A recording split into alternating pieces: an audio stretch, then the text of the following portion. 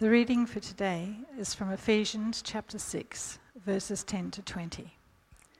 Finally, be strong in the Lord and in the strength of his power. Put on the whole armour of God, so that you may be able to stand against the wiles of the devil. For our struggle is not against enemies of blood and flesh, but against the rulers, against the authorities, against the cosmic powers of this present darkness, against the spiritual forces of evil in the heavenly places. Therefore, take up the whole armour of God, so that you may be able to withstand on that evil day, and having done everything, to stand firm. Stand, therefore, and fasten the belt of truth around your waist, and put on the breastplate of righteousness. As shoes for your feet, put on whatever will make you ready to proclaim the gospel of peace. With all of these, take the shield of faith, with which you will be able to quench all the flaming arrows of the evil one. Take the helmet of salvation and the sword of the Spirit, which is the word of God. Pray in the Spirit at all times, in every prayer and supplication. To that end, keep alert and always persevere in supplication for all the saints. Pray also for me, so that when I speak, a message may be given to me to make known with boldness the mystery of the gospel, for which I am an ambassador in chains. Pray that I may declare it boldly as I must speak. Hear the word of the Lord.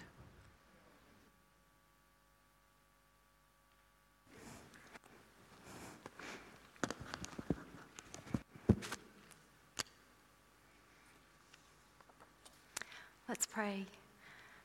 May the words of my mouth and the meditation of all our hearts help us to grow into the likeness of Christ.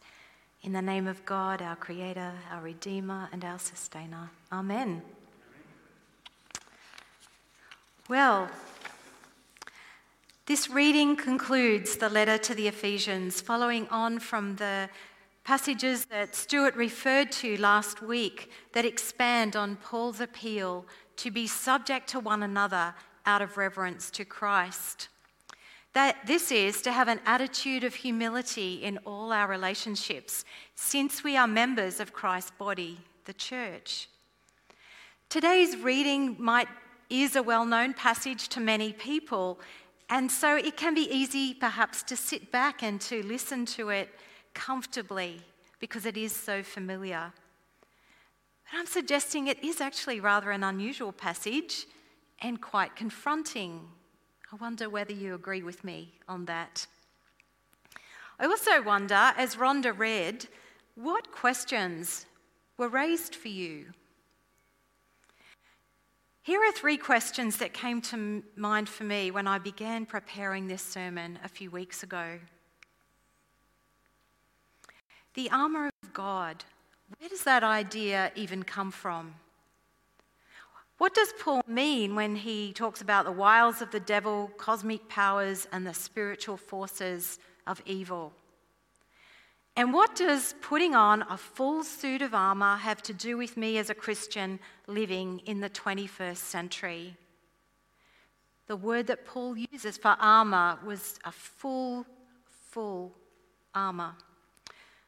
As we explore these questions, I hope that together we can gain a better understanding of our role in the world as members of the body of Christ and why that matters. The armour of God, where does that idea come from? Well, the bigger picture of divine warfare is certainly a part of the biblical tradition.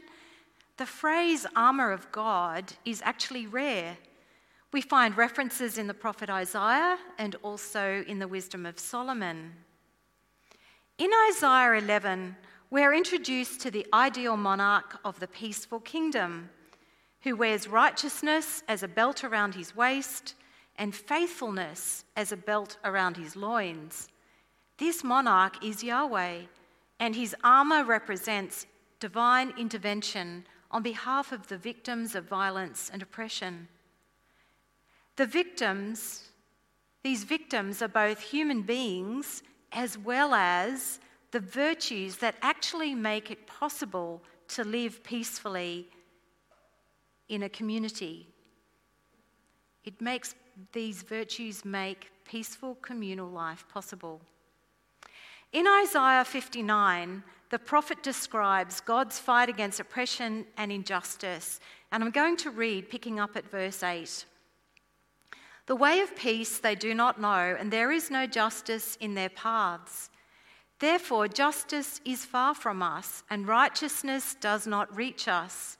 We wait for light, and there is darkness, for brightness, but we walk in the gloom. We wait for justice, but there is none, for salvation, but it is far from us. Justice is turned back, and righteousness stands at a distance. For truth stumbles in the public square, and uprightness cannot enter. The Lord saw it, and it displeased him that there was no justice. He saw that there was no one, and was appalled that there was no one there to intervene. So his own arm brought him victory, and his righteousness upheld him. He put on righteousness like a breastplate and a helmet of salvation on his head. He put on garments of vengeance for clothing and wrapped himself in zeal as a mantle.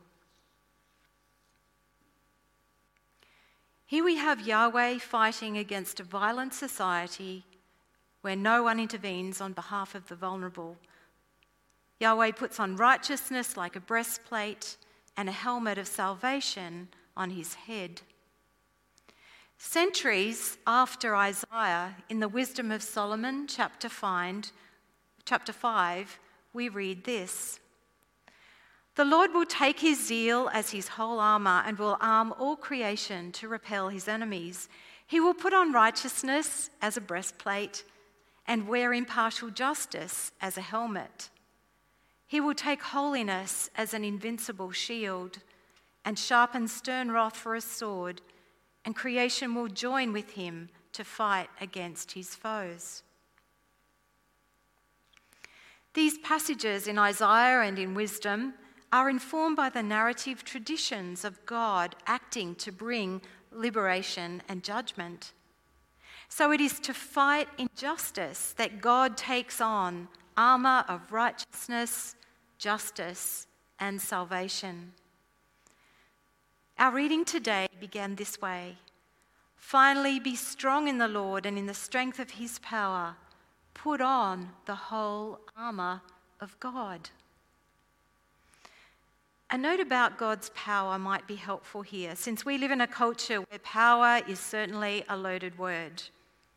I'd probably argue that power has always been a loaded word.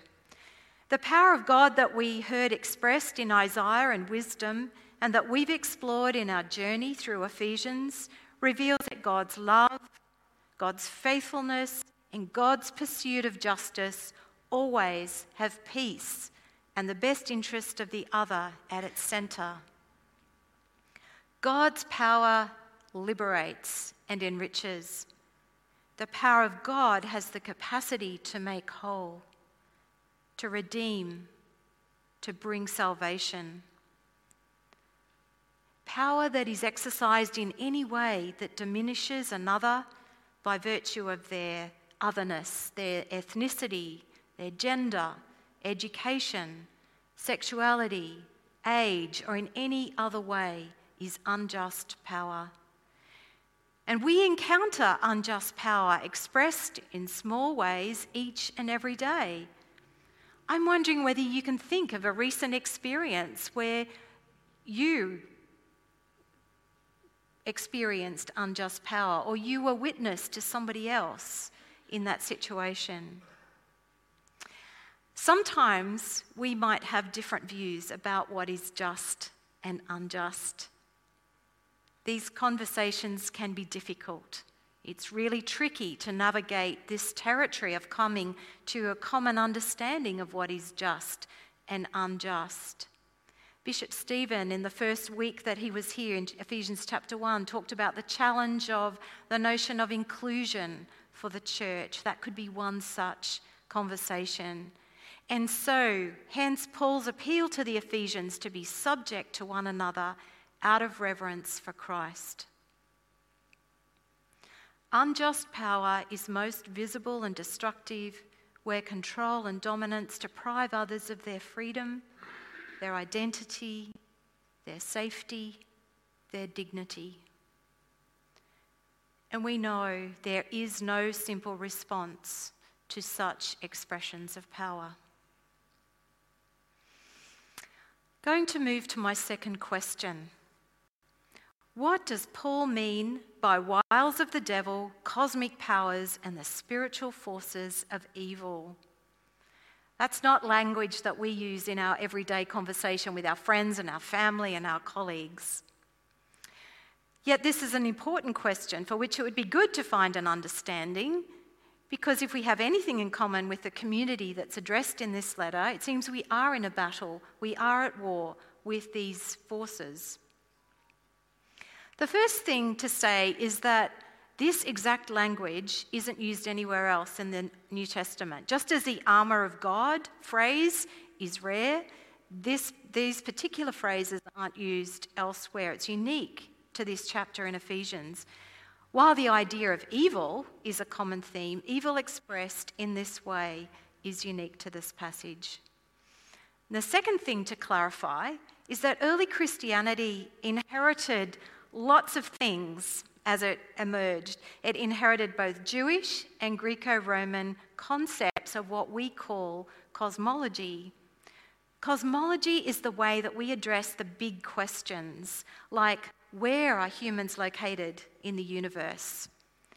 And what is our relationship to God, or if you're Greek, to the gods? In first century cosmology, there was a perception that the spiritual world was filled with all kinds of beings located in the heavenly places. That is, the places above the earth, since the heavens were like a dome that was in place over the earth. And there were various tiers of beings that dwelt there. Our cosmology is shaped by our ever-expanding concept of the universe, which is informed by the incredible discoveries made possible by all kinds of scientists. It's also shaped by our experience and by the scriptures. I've already made clear that evil is a theme throughout the scriptures. I think it's also fair to say that we have all experienced evil in some way, what we might call the active power of evil in the world. For some of us, this experience of evil will be beyond the imagining of man. That evil continues as a reality in our world has been taken up by authors, philosophers, theologians, and movie makers.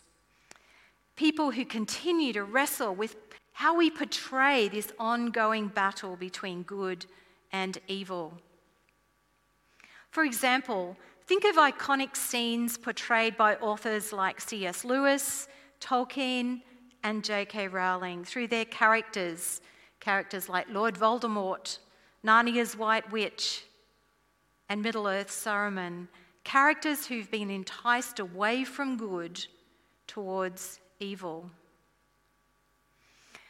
Even in the 21st century, the fourth question in our Anglican baptism service continues to be, do you renounce Satan and all that is evil? At the heart of the baptism service is the promise that we are reconciled to God, that we are made members of Christ's body, the church. We commit ourselves to following Christ as the way to life.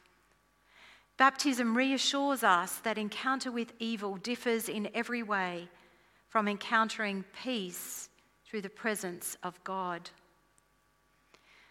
Isaiah and the wisdom of Solomon showed us that injustice was the evil against which God fought when equipped with the armour of righteousness and salvation.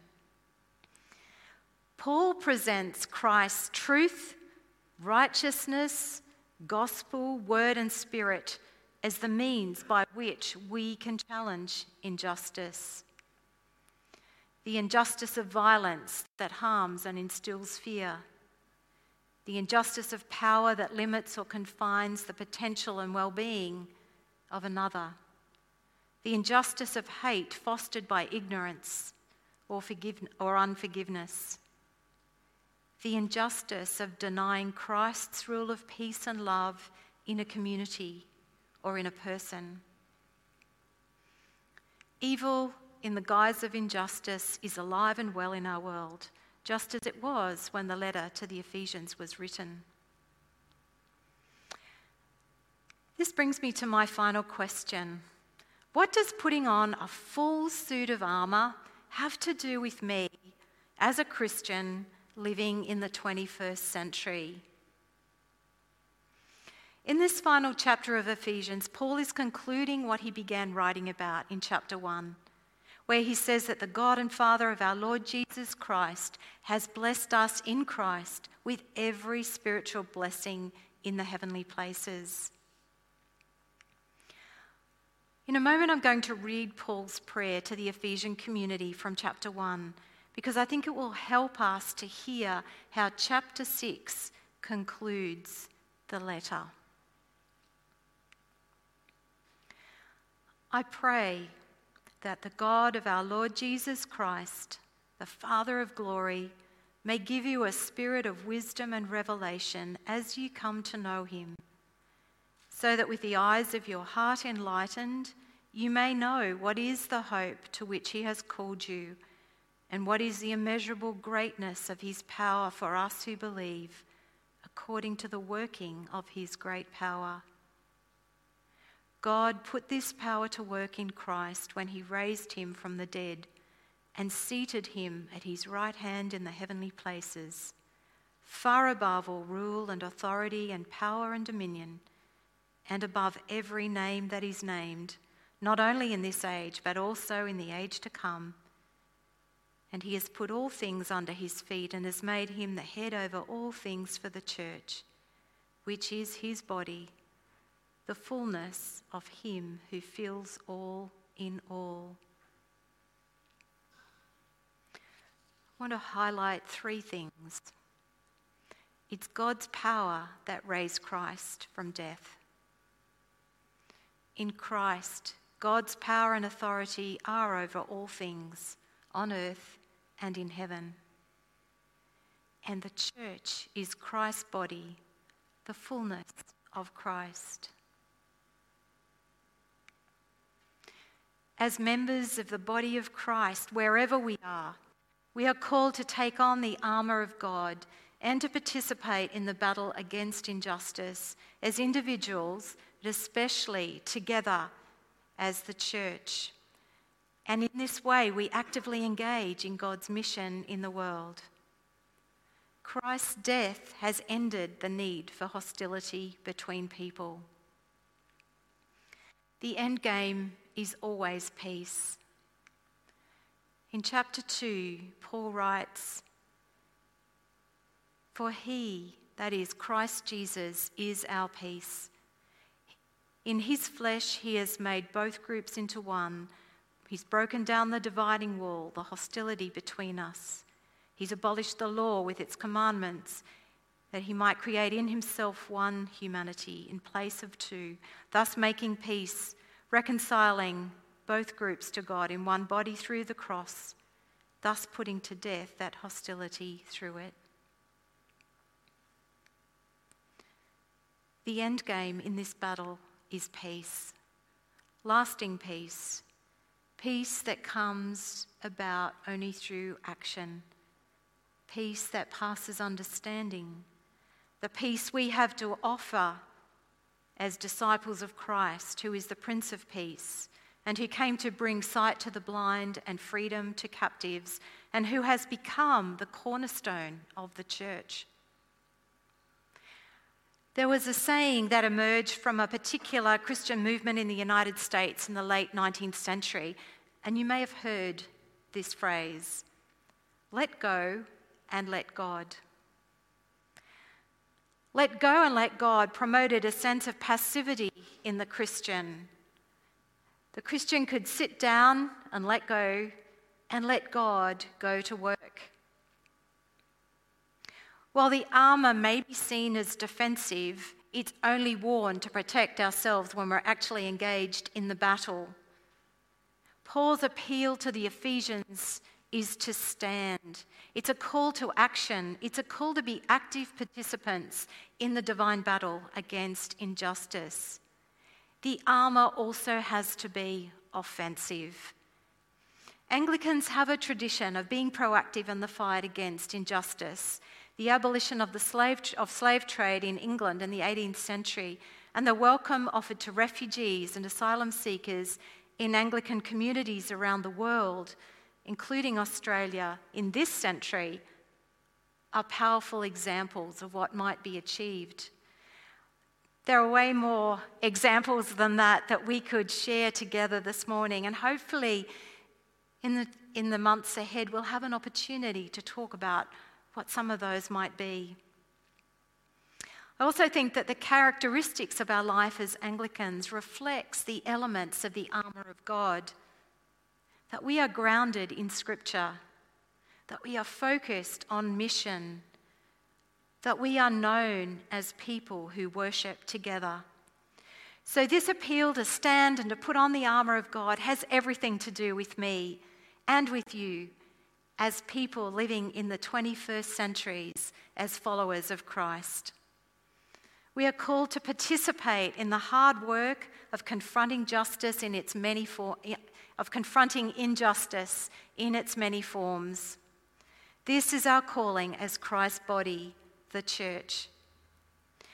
And on that note, I think it's really easy for us in the church to say that injustice actually takes place out there, beyond this place, in the wider community, in other people's homes, in other countries. The reality is that there is injustice in the church too. The enormous price paid by those who have suffered all kinds of abuse from those within the church has left deep scars. We need to take on the armour of God and be diligent to confront injustice both within and beyond the church. So as the church, let us stand.